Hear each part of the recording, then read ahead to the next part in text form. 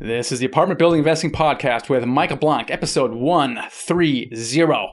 Let's do this. You're listening to the Apartment Building Investing Podcast, where we'll talk about all aspects of buying apartment buildings with a special focus on raising money from others.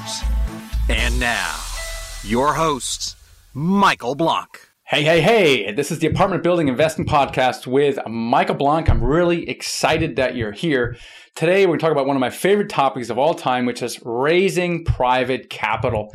And to help us with this, we have Matt Faircloth coming on just a second. He just released a book on Amazon. It's called, Raising Private Capital. And it's a really cool book. I read it. A lot of great content in there. I want to kind of go deep with Matt on this one. Before we do, though, just want to remind you that if you haven't done so already, grab my book. This yellow book called Financial Freedom with Real Estate Investing.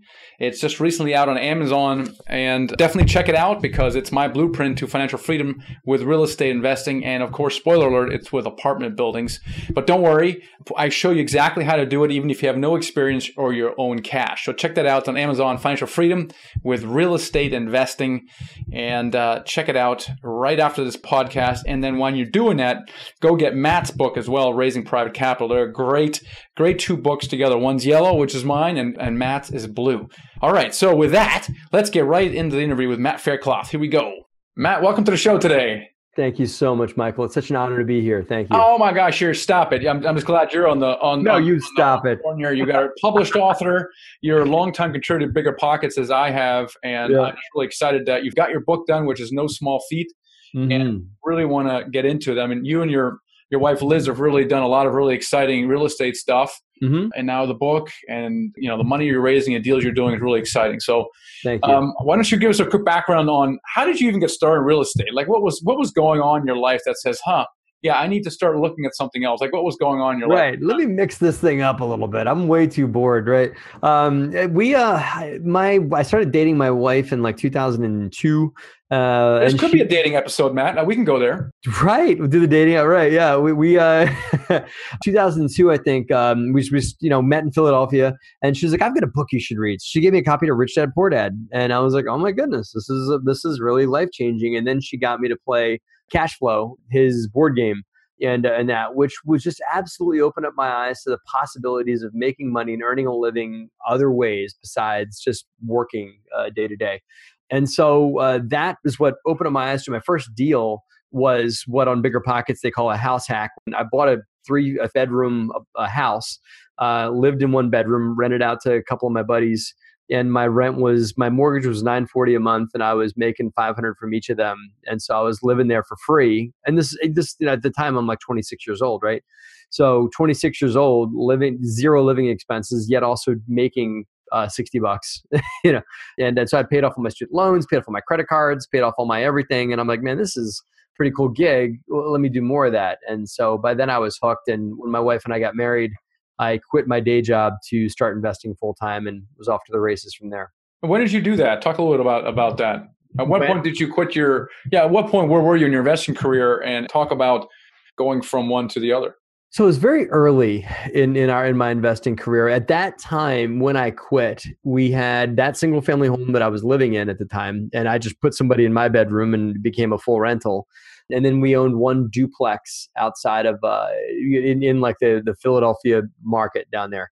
And so we weren't living off of the rentals at that point, but my wife and I made a very strategic decision to delay having kids, because I noticed that most people that have kids, and I have kids now, but most people that have kids are very risk averse, as they should be. They got little lives that can't go fend for themselves just yet or anything like that. So we decided to strategically delay having kids, but also live below our means. So we were making, even just off of her income, way more than what our living expenses were. And so we bought a house, new home for us to live into below our means. And we, didn't like just get a new vehicle every 2 years, and didn't make decisions that were based on high expenses, made decisions based on low expenses that allowed us to live very well off of one income, which was hers. So un-American, Matt. I mean, come on. I know. But here's the thing. And I think about this a lot. You save $100 off your expenses. It's like you buying, a townhouse somewhere that cash flows $100 a month. Yeah. So shaving off expenses sometimes can be easier than actually buying real estate. And most people really only focus on the income. You obviously did both, but I think a Yep. first step is to actually focus on your expenses. So I learned that, not to make this about the game, but I learned that by playing that cash flow board game, right? And in the game, you've played, right? Everybody that's in this business has played. Okay, so in the game, you've got like you got an auto loan, a house loan, a credit card loan, and whatnot. And I started to calculate the ROI that I would get in paying off my credit card in the game. And it's like, okay, if I write a check for $3,000 to pay off these credit cards, it's going to save me. I mean, it was something ridiculous return on investment. It was like a 40, 50% return. And so that's what opened, just playing a silly little board game, not silly, but playing a board game opened me up to the possibilities of reducing expenses in life. Then I can take cash I have to pay down expenses or to just live on the lean, or I can take the cash I have and buy rental property. Both are good ventures, and both put cash on my bottom line. All right. So since that early, triplex, duplex, a lot of things have happened. So just get us up to speed what you guys, you and Liz have done over the years.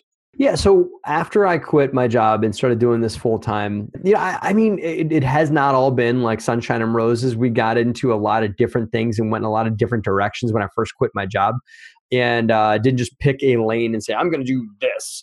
So we tried to do flips, we tried to do commercial deals, we tried to do land deals, all kinds of fun stuff. And I ran in a lot of different directions, but didn't really, pick up much traction. The mark in 05, 6, 7, things were running up. So we did make some money on the run up of the market, but then didn't really find ourselves in real estate and tried a lot of different things, but didn't really find our real niche of small to mid-sized multifamily until the late 2000s, until 8, 9, 10, when we started buying a lot more deals, doing a lot of stuff with our own cash. And this is post-crash. We were able to get into a lot of good opportunities. And then we started raising money in 2011 as the market was starting to show signs of coming back. We started raising money from investors and have been doing a lot of that since, and being the deal provider, as I refer to in the book, for passive cash providers. And it's been a great marriage, a great synergy. Yeah, so obviously your business really took off once you focused on multifamily. Going back before then, why do you think you lost so much time kind of getting there? And a lot of us do, and I certainly have, and a lot of my podcast guests have done the same way. We kind of lose our way in maybe single family house investing or different strategies, single family house investing or different strategies entirely. What was going on with you guys that where you were maybe not really getting a lot of traction, as you said? Yep. I think the biggest thing was we didn't have a solid set of achievable, attainable goals that we stuck to and didn't allow the distractions, the shiny nickels, if you will, to pull us away from those goals. And now that's where I'm at. I don't let things pull me away from I got my blinders on.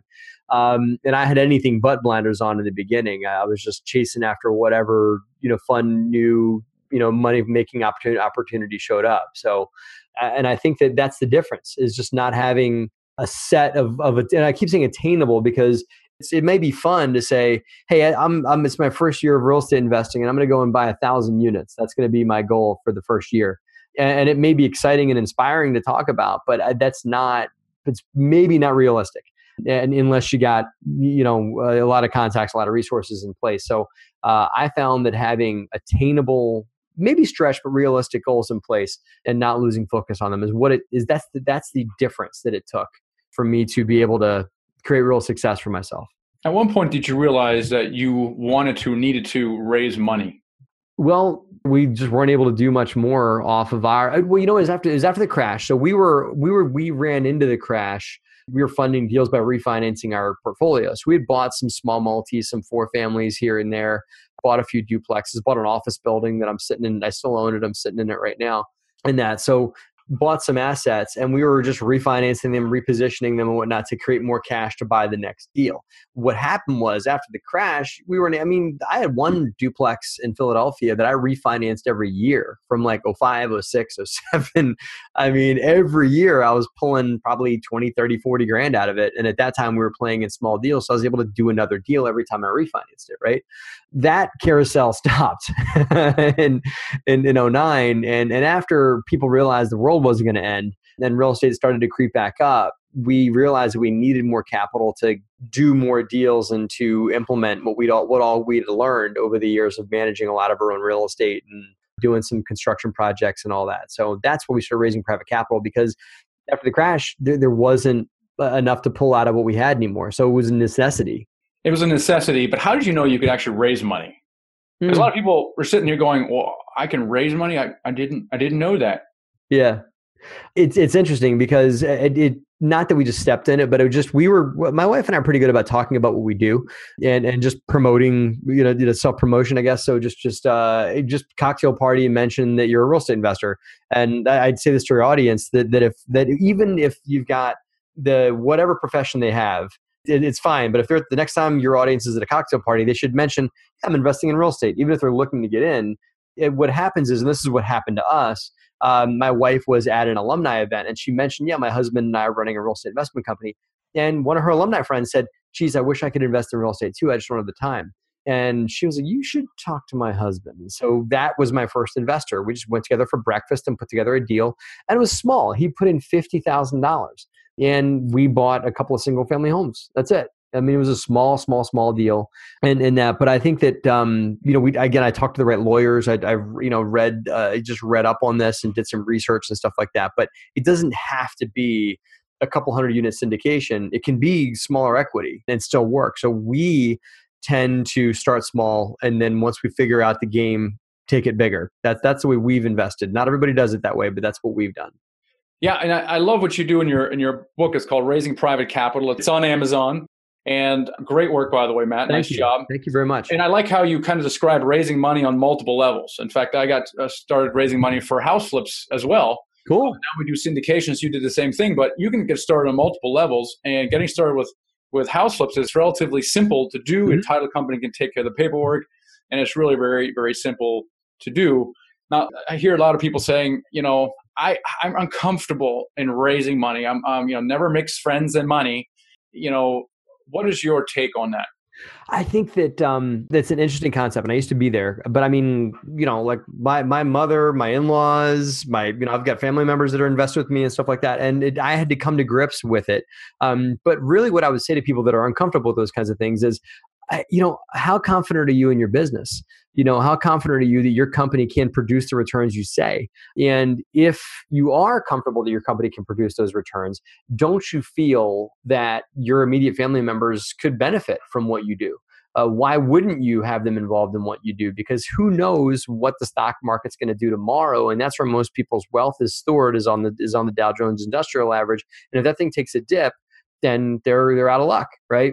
So why wouldn't I protect them with something with collateral that they could get into, whether that's a private mortgage on a fix and flip or a equity share in an apartment complex, sticks and bricks. And yeah, it may have fluctuations, it may go up and down, but I bet you it's not going to the bottom's not going to fall out. And also they have collateral.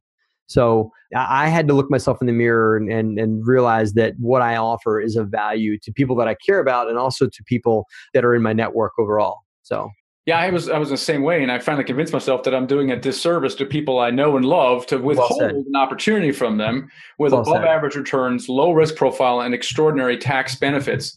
Who am I to withhold that because I'm afraid that I might not make as much money for them as I promised. So I hear that a lot. Another thing I hear a lot is how do I get started with this stuff if I don't have a track record? That's a good point. And what I recommend is that people, and I know you do a great job in like with all the stuff that you've got out there with the YouTube and the coaching and the different ways that people can align with your organization and not have to like go buy an apartment building. You're trying to go do a big deal on their own. They can align with somebody like yourself or with me or whatever to learn the ropes. And I think that's how you get a track record, is you align with someone who's been around for a little bit longer. Not that we're gurus or whatever. We're just got a few battle scars, from the business, and we're here to keep people like that out of trouble, to stop them from making mistakes and helping them. And so I think that it's through aligning with someone that's been around for a little bit to show you the ropes and to keep you out of trouble, and also maybe help them one of their deals, and you can use that deal as part of your track record. And that, so I think that's how you address it. You might have to start a little smaller too, and work your way up into larger projects. Which we live in a right now economy, and everybody wants to be rich tomorrow and everything like that. I get it, but just this real estate's a marathon. You have to realize that it takes a while to do one deal, then do another, and then build up over time. Every once in a while, I get someone to email me, marketing package. Hey, here's a great deal. What do you think? And every time I get that email, I just cringe on the inside because they clearly don't value my time. They're not actually adding value at all. They're just trying to suck me dry. And you talk about aligning themselves. What could someone do, Matt, to get your attention where you kind of go, let me talk to this person. Let me see if we can align each other. What can someone do to get your attention? That's a great question, because I think that people like us that have been around, business owners that are established in the real estate business, have struggles. We have pain, we have challenges, we got things we're trying to work around. And if somebody new that wants to learn from me or from somebody else, or that's in our position here, that's been around for a little bit, someone wants to learn from us, why wouldn't they try and understand our business to try and find a way they can add value, or try and help us circumnavigate some of the challenges, or help us take our business to the next level? So instead of like, hey, can I pick your brain? And can you just give me some free advice or whatever? Or like you said, can you just look at this deal for free for me and whatnot? Why not get to know where we want to go, where I want to go, where you want to go, or whatever, and help us get there. Help me find more deals. Help me raise more money. Help me underwrite opportunities. I've said in another, I think I say this in the book, that if you find an active flipper and you want to get in the flip business, offer to go and run by their flips on a daily basis and shoot photos for them. Like, hey, here's pictures, I'll run to Home Depot for your contractors, whatever it is. Just find some way to add value to help them take their business to the next level. It's real simple, but the people don't think that way. They think that like, well, how can I benefit myself? Well, if you put the other person first, how can I benefit them?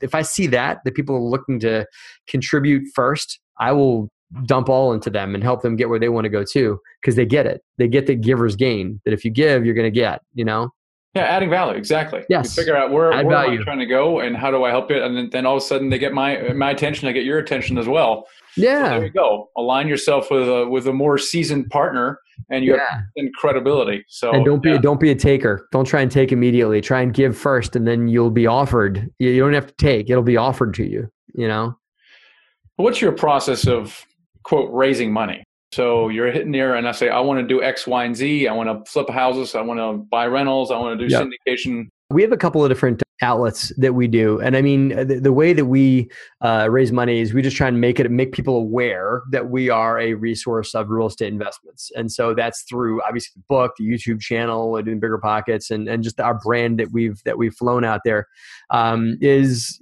we're a place you want to go. You want to learn how to invest passively in real estate. We are folks that can teach you how to do it and can give you the outlets to do it. What we offer is a couple of different facets. We do short-term stuff. So we still do fix and flips. And while the market is receptive to that, we will continue to do those. And I do those fix and flips with short-term capital. These are people that want to put money to work for 6 months, 9 months, something like that. We also offer some turnkeys. These are people that want to just buy it and be the owner on title, direct it where they want it to go, and be 100% fee simple owner of the property without our involvement at all. And then as your company does as well, we offer syndications on larger multifamily for people that want to be in long term, that want to park the money somewhere, be 100% passive, and just let it grow. Maybe benefit from a refinance in the future, benefit from the tax benefits that it has, and all the different great things that multifamily generates. But the problem is, not everybody wants to lock money up for 3, 4, 5 years. There's some people want to be in and out, and we can do that too. So I found that the one solution doesn't offer every investor's answer. So we try and offer a few different ways for people to get involved in what we do. Yeah, so you provide a kind of a menu, a la carte menu, depending on the appetite of the investors. Yeah, well, we had to pare it down to 3 because we used to offer all kinds of different things. Well, if you want to do this, we can do that, or even like let the investor direct what they wanted to get into. Like, well, I want to buy this. Okay, well, let me see what I can do to get you into that. Again, you can't be everything to everybody, so we serve 3 flavors of ice cream. That's it. They're talking to someone, and obviously they're comparing everything when they're talking to you to the other uses of their capital, stocks, things of that nature. Yes. What is the argument for investing passively in real estate over possibly any other asset class? Well, it depends on what vehicle they're getting into. So there's an argument for fix and flips, and I highly recommend when the people are investing in fix and flips as a lender or as a joint venture, or they get a small chunk of the profit, that they're doing that through an IRA, because they can leverage the IRA's tax deferment by putting money in, making a big chunk of tax deferred return, and then investing all that back in the next thing and just leveraging compounded interest. It's hard to find a vehicle like that in the stock market that yields regularly 8, 9, 10% or more in big chunks of cash that they can then parlay all into the next thing and grow and compound it over and over and over again, especially not something with collateral. So, I mean, there's other things out there maybe on the stock market, but none of them have collateral that you can go and have as a safety net or security to go and take back if the loan doesn't get paid, right? So that's one argument there. And then, as you know, I'm sure you talk about it a lot for tax benefits for owning real estate directly, either through a syndication or through a turnkey. And I recommend that people do that. They can do it through an IRA, but they don't get all the benefits of that's there for owning real estate through a syndication if they own it through an IRA, because there's depreciation benefits that really play really well if they own it in their own name or through a cash investment versus through a retirement account. So I think you meant earlier, you're talking about that you guys were sharing your enthusiasm, raising awareness. Sometimes people, when they say raising money, they go out there and they go, "Hey, I'm looking for $100,000. Are you in?"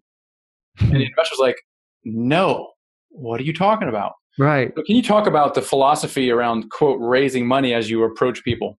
Yeah, what's interesting is that, I mean, once you're in the real estate business, it's interesting when you talk to people that are not in the real estate business, because people in real estate, like if you and I are having lunch and I'm like, "Hey, Michael, I found this great deal. It's going to produce 15% IRR for my investors." You're like, "Oh man, that's great. What's the cash on cash return? What's this? What's that?" And you and I can speak in jargon back and forth and somebody that does not in the real estate business wouldn't know what the heck we're talking about. So what I think that deal providers don't do enough is to take their head completely out of the real estate business and realize that when they're talking to people about investing with them, it's got less to do with, what's the return and how you're going to make money and the rent increase and what the market looks like and the demographics and stuff. Once you really vet the deal, then you want to know those kinds of things. But it's even simpler. Like, how does this thing work? Where's my money? Is it protected? Am I buying the apartment building? No, you're actually owning a company that owns the apartment building. So, what if I want to sell? What if this? What if I need my money back? It's way more basic questions than investors want to get into. And I think that if you really want to speak the language of cash providers, you got to start from the beginning, which is talking about things like security and trust and how they're going to get their money back and how they're protected and why this is different than stocks, those kinds of conversations. And forget about IRR, because, odds are they don't even know what that means. You and I do, but they don't. What is an investor's greatest fear? Losing their money. The money getting stolen, because there's so many. Unfortunately, there's plenty of Bernie Madoffs, and I've run into a lot of them in my life and in my career as real estate. And unfortunately, but there's a lot of Bernie Madoffs in our business, in mine and your business, and stuff like that. So, it's unfortunately getting taken by somebody, or their return, the hard-earned money they're putting into a deal, just being lost, and that. So that's by far their biggest concern that I've understood. So now, knowing that, how does that affect your approach when you deal with people? Yeah, you got to talk about just, this is how it's protected, and this is what happens if this happens. So if the market goes down, this is what our angle of attack is, and if this fix and flip doesn't sell, for what I want to sell it for, this is what happens. So talking about the if-thens. And that, I think that's what works for me is speaking of worst case scenario, if you will, and some investors don't want to go there because people want to paint this business to be all roses and sunshine and stuff like that, which a lot of times it is. But you also got to be willing to have the courage to talk about, the sometimes when it's not roses and sunshine, and what we do, how we mitigate that. Yeah, so true. Sometimes I hear, "Hey, you know what? I've tapped out all my personal resources, or heck, I don't even know anyone with money." How do you expand? Well, okay, not true. How do you expand your circle of influence? So, what do you say to someone like I don't know anyone, or I've tapped everyone out? Well, I've tapped everyone out. It's different. I mean, if they've already done deals with those people, then they should be asking for referrals. But if they feel like they've asked everyone that they know for money, then I think that they probably are maybe going about it the wrong way, or they need to know where to look for money. And my book talks a lot about money most cash providers that have quite a bit of equity to put into real estate don't realize that they have it. something like 30% of the homes, single family homes in America that people live in, 30% of those homes are owned free and clear. Right? That is an opportunity for somebody to put a HELOC on their primary residence and untap that equity and put it into something to build their wealth. Right? If it's implemented the right way, that's one option. There's also retirement accounts. There's also people that have cash that don't realize they just didn't know that there was other things to do with the money. So I think that we as deal providers our biggest role is education. Is showing them, did you know you could put your retirement account into real estate? Let me show you how to do it. It's illegal. Yeah, it's illegal. It costs money. Right. No, it's illegal. You can't do that. It has to be in a mutual fund. The best, I've had people whose financial planners told them that it was illegal, and stuff like that. So it's, okay, but actually it's not. Here's companies' websites that do something called a self-directed IRA. Let's learn about that together. Let me show you, And so I think a lot of what we do is educating people where they actually do have money. So people that are running around going, I don't know anybody with money. Well, maybe on the surface you don't. And maybe all your friends don't drive really nice cars and live in big mansions. But, a little secret is that doesn't mean money. That probably means that they're just broke at a different level.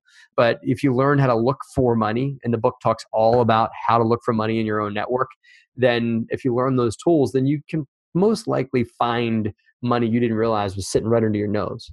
Now, I can imagine that you're raising money differently now, today, than you did many years ago. How are you raising money today? What does that look like? We do a lot through, we talk about going through the different tiers of raising money. So tier 1 is like your local contacts. Tier 2 is referrals and the next iteration of contacts, maybe joining networking groups and stuff like that. And then you get to the point where you're able to benefit from things like you and I do, which is to have a voice on a national level and everything like that. And just be what my buddy Joe Fairless calls being a thought leader, which is driving some of the conversation around real estate. And that we do that through our YouTube channel, through speaking, and just luckily through the book that we've been so lucky as to be able to write. So we raise a lot of money through those education arms and through people being aware of what we do, by like transparency. Michael, that's probably the biggest way that we do it, is because I put everything on YouTube. I put my losses, my wins. I'll we had a fire at one of our units in one of our apartment buildings and completely got absolutely wrecked. And so I grabbed my cell phone. It's like, hey, let's shoot a video for the YouTube channel. And I'll video this completely demolished that got burned out. And let's look at this together. So we don't pull any punches or hide anything. And so I think it's through transparency that we're able to generate interest in what we do, because we lay it all on the line. So the book is called Raising Private Capital by Matt Faircloth. Matt, I'm so thrilled that you were on the show. Fantastic book, and it's definitely a must-read for everybody. So thanks again for coming on the show. And they can get more about the book. They can get it on, as you said, on Amazon or on BiggerPockets, but also there's an easy link to it on my website, and you can hear more about what we're up to and get to know us personally and us and what we're doing and all that by going to derosagroup.com. That's DEROSA group.com. That's awesome. So derosagroup.com, and the book again is Raising Private Capital. Awesome. Yes. Matt, thank you so much for being on the show. Cool. Thank you, Michael. It's been a great conversation. Thanks for having me. All right, guys, I could talk about raising money all day long. It is such a critical skill to learn. The good news is it's not difficult to learn.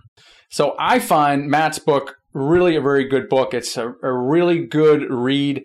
There's a lot of information in there, so definitely go grab it. It's on Amazon, Raising Private Capital. It's a blue book.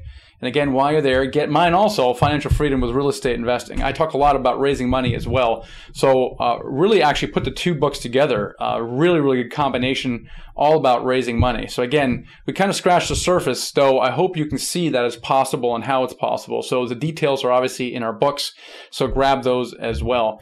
Speaking of learning raise money and doing more deals, I'm really excited about my upcoming live conference, November 2nd through 4th in Northern Virginia, just right outside of Washington, D.C. It's called Dealmaker Live, November 2nd through 4th. So go to the website and check that out, dealmakerliveevent.com for more information, or you can go to themichaelblank.com/event. So themichaelblank.com/event, maybe easier to remember. But it's really all about where deal makers get together. So we're going to have presentations of people who have done real deals. They're going to present how they found them, how they raised money for them, how they financed them. We're going to have lots of Q&A. We're going to have lots of networking and some surprise guest speakers as well. So check it out, themichaelblank.com/event, Dealmaker Live, November 2nd through 4th in Washington, D.C. All right, guys, if you love the show, I'd love to hear from you on iTunes. Leave me a review. Love to see those. Again, appreciate you spending time with me here. I will catch you on the next episode. Thanks for listening to the Apartment Building Investing Podcast with Michael Blank. For more free podcasts, articles, and videos, go to themichaelblank.com. There, you can also download the free ebook, The Secret to Raising Money to Buy Your First Apartment Building. Till next time.